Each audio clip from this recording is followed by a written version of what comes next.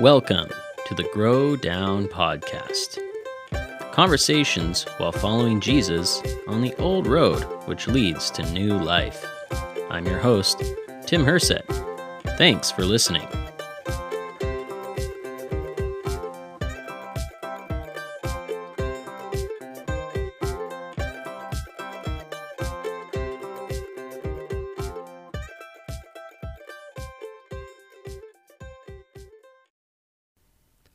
I remember the first time I learned about the GT track while in middle school.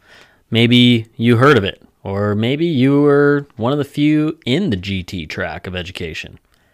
GT stood for Gifted and Talented. The kids in this track, they were exceptional.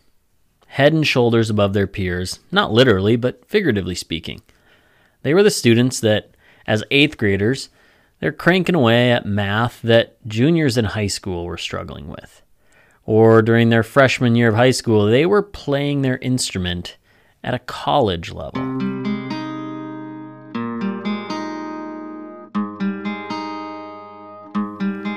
So the school system didn't really know what to do with them other than put them in the gifted and talented track and let them explore their subject on their own. Let them teach their peers.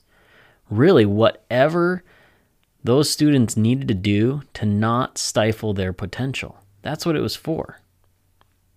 In the everyday life of those who trust Jesus with their life, we are all gifted and talented. Sometimes this is obvious and clear to us. Other times it's a little harder to see, maybe even obscure.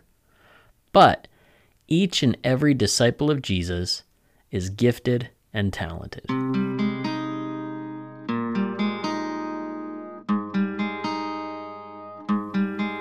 Now, God's kingdom stands in stark contrast to any man-made system in the world, like the public school system, because God's kingdom, it's about God, not us.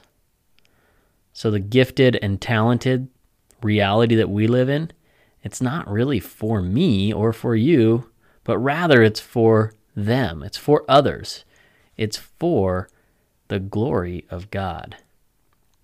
Now, the Bible talks a lot about the different gifts and where they come from, what they're like, and we're going to take a look at a few things that particularly Paul wrote about in the New Testament, but also what Jesus said, and we'll look back to the call of Abraham. So to get started, in 1 Corinthians, we see that each person is given the manifestation of the Spirit for the common good.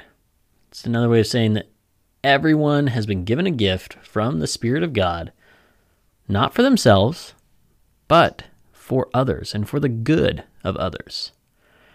Some are given wisdom through the Spirit, others knowledge through the Spirit. One person might be given faith, while another's got a gift for healing. For others, it's doing miracles and speaking words of prophecy. Another person might be able to distinguish between spirits, and another has the ability to speak in different tongues, where someone else has the ability to interpret the tongues. But it's through the same Spirit that all of these things work, and that each of these gifts is distributed to others. Some people are given the gift to be evangelists or shepherds or pastors, teachers, right? And they are given these gifts so that they can equip others for the work of ministry, to build up the body of Christ. And Paul writes that until we all attain the unity of the faith, the knowledge of the Son of God, we mature to the measure of the stature of Christ, right? That these gifts are to be used for that purpose. We all have gifts that differ according to the grace that God gives us. Right? If you have the gift of service, serve. If you have the gift of teaching, teach. If your gift is encouraging, then encourage. For some, your gift is to be generous with your money, so be generous. To someone else, it's to lead. So if that's the case, lead and do it passionately. You see, when God called Abraham, he said that he's going to make you a great nation. And he said to Abraham, I will bless you and make your name great. But it doesn't end there. He doesn't say, I'm going to bless you and make your name great so people will always remember you. No, he says, so that you will be a blessing. To be a blessing means that you're actually blessing other people. It's not about you when you bless someone else. In 1 Peter, we hear this, above all, keep loving one another earnestly, since love covers a multitude of sins. Show hospitality to one another without grumbling. As each has received a gift, use it to serve one another as good stewards of God's varied grace. Whoever speaks, speak as one who speaks the oracles of God. Whoever serves, serve as one who serves by the strength that God supplies, in order that in everything God might be glorified through Jesus. To him belong glory and dominion forever and ever. Amen. In the Gospel of Matthew, Jesus tells a story about talents. In this case, the word talents was talking about a specific measure of money. Now, some folks are going to be quick to acknowledge that God has given you a gift or a knack for making money or managing money well. Some folks struggle with that. Either way, the story that Jesus tells, he's making a point that whatever gift you're given or however much money you've received, whatever talent you've got, don't waste it. At the end of Matthew 25, Jesus says, everyone who has, more will be given. He'll have an abundance. But the one who does not have, even what he has will be taken away. So Jesus is saying, if you value the blessings and the gifts that God has given you, and you use them wisely, God's going to give you more of that.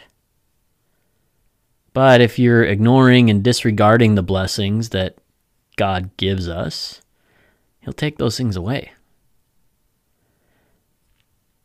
So what does this actually look like in real life? Again, sometimes this is obvious and other times it's a little obscure. But if your gift is teaching, then teach. Now, you're thinking, well, but I'm not a teacher. I don't work at a school. But maybe you have an opportunity to lead a small group at your church and to teach others God's word. Or maybe you have a son or a daughter. Teach them how to read. Teach them how to ride the bike. Teach them how to mow the lawn. If your gift is to serve, serve other people in every area of your life. You might think, well, I don't have the time to serve. I can't add something else to my schedule. But if you are in a family, you can serve the people in your family by picking up laundry, doing dishes, whatever that might be. You might be employed somewhere where there's someone who cleans up after you, and you could serve the person who cleans up after you by not leaving a mess. Instead, leave them a note to say thank you. If your gift is encouraging, then encourage others. So often in our world, we are hypercritical of absolutely everything. If your gift is encouraging, next time you're out to eat for dinner, encourage the waiter or waitress that's there. If you're a leader, lead. Maybe you're thinking, man, I'm a leader and I'm leading in every single area of my life.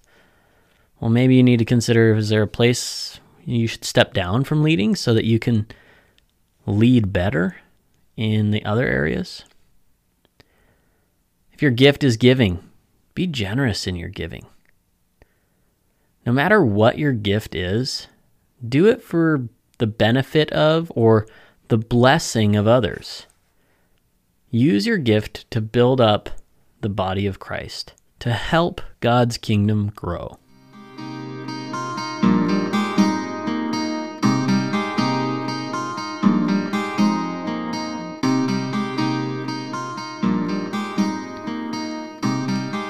To conclude, in the kingdom of God, we are all on the GT track. We've been given us a gift. Some of us know exactly what that gift is, and others are on a journey of figuring that gift out. And we've been given talents. God has blessed us to be a blessing to others.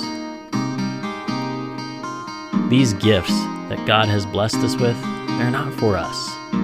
They're for the common good of those around us. They're to be used, not hidden and saved for later. They're to be used to build God's kingdom. So if you've got questions about how it might look for you to use the gifts that God has given you, click the link in the description of this episode to send in a voice message, and we'll answer your questions on a later episode. On the next season of the Grow Down podcast, we're going to take a look at some very basic but transformational habits, some spiritual disciplines that will help you use your gifts and invest your talents in order to surprise the world.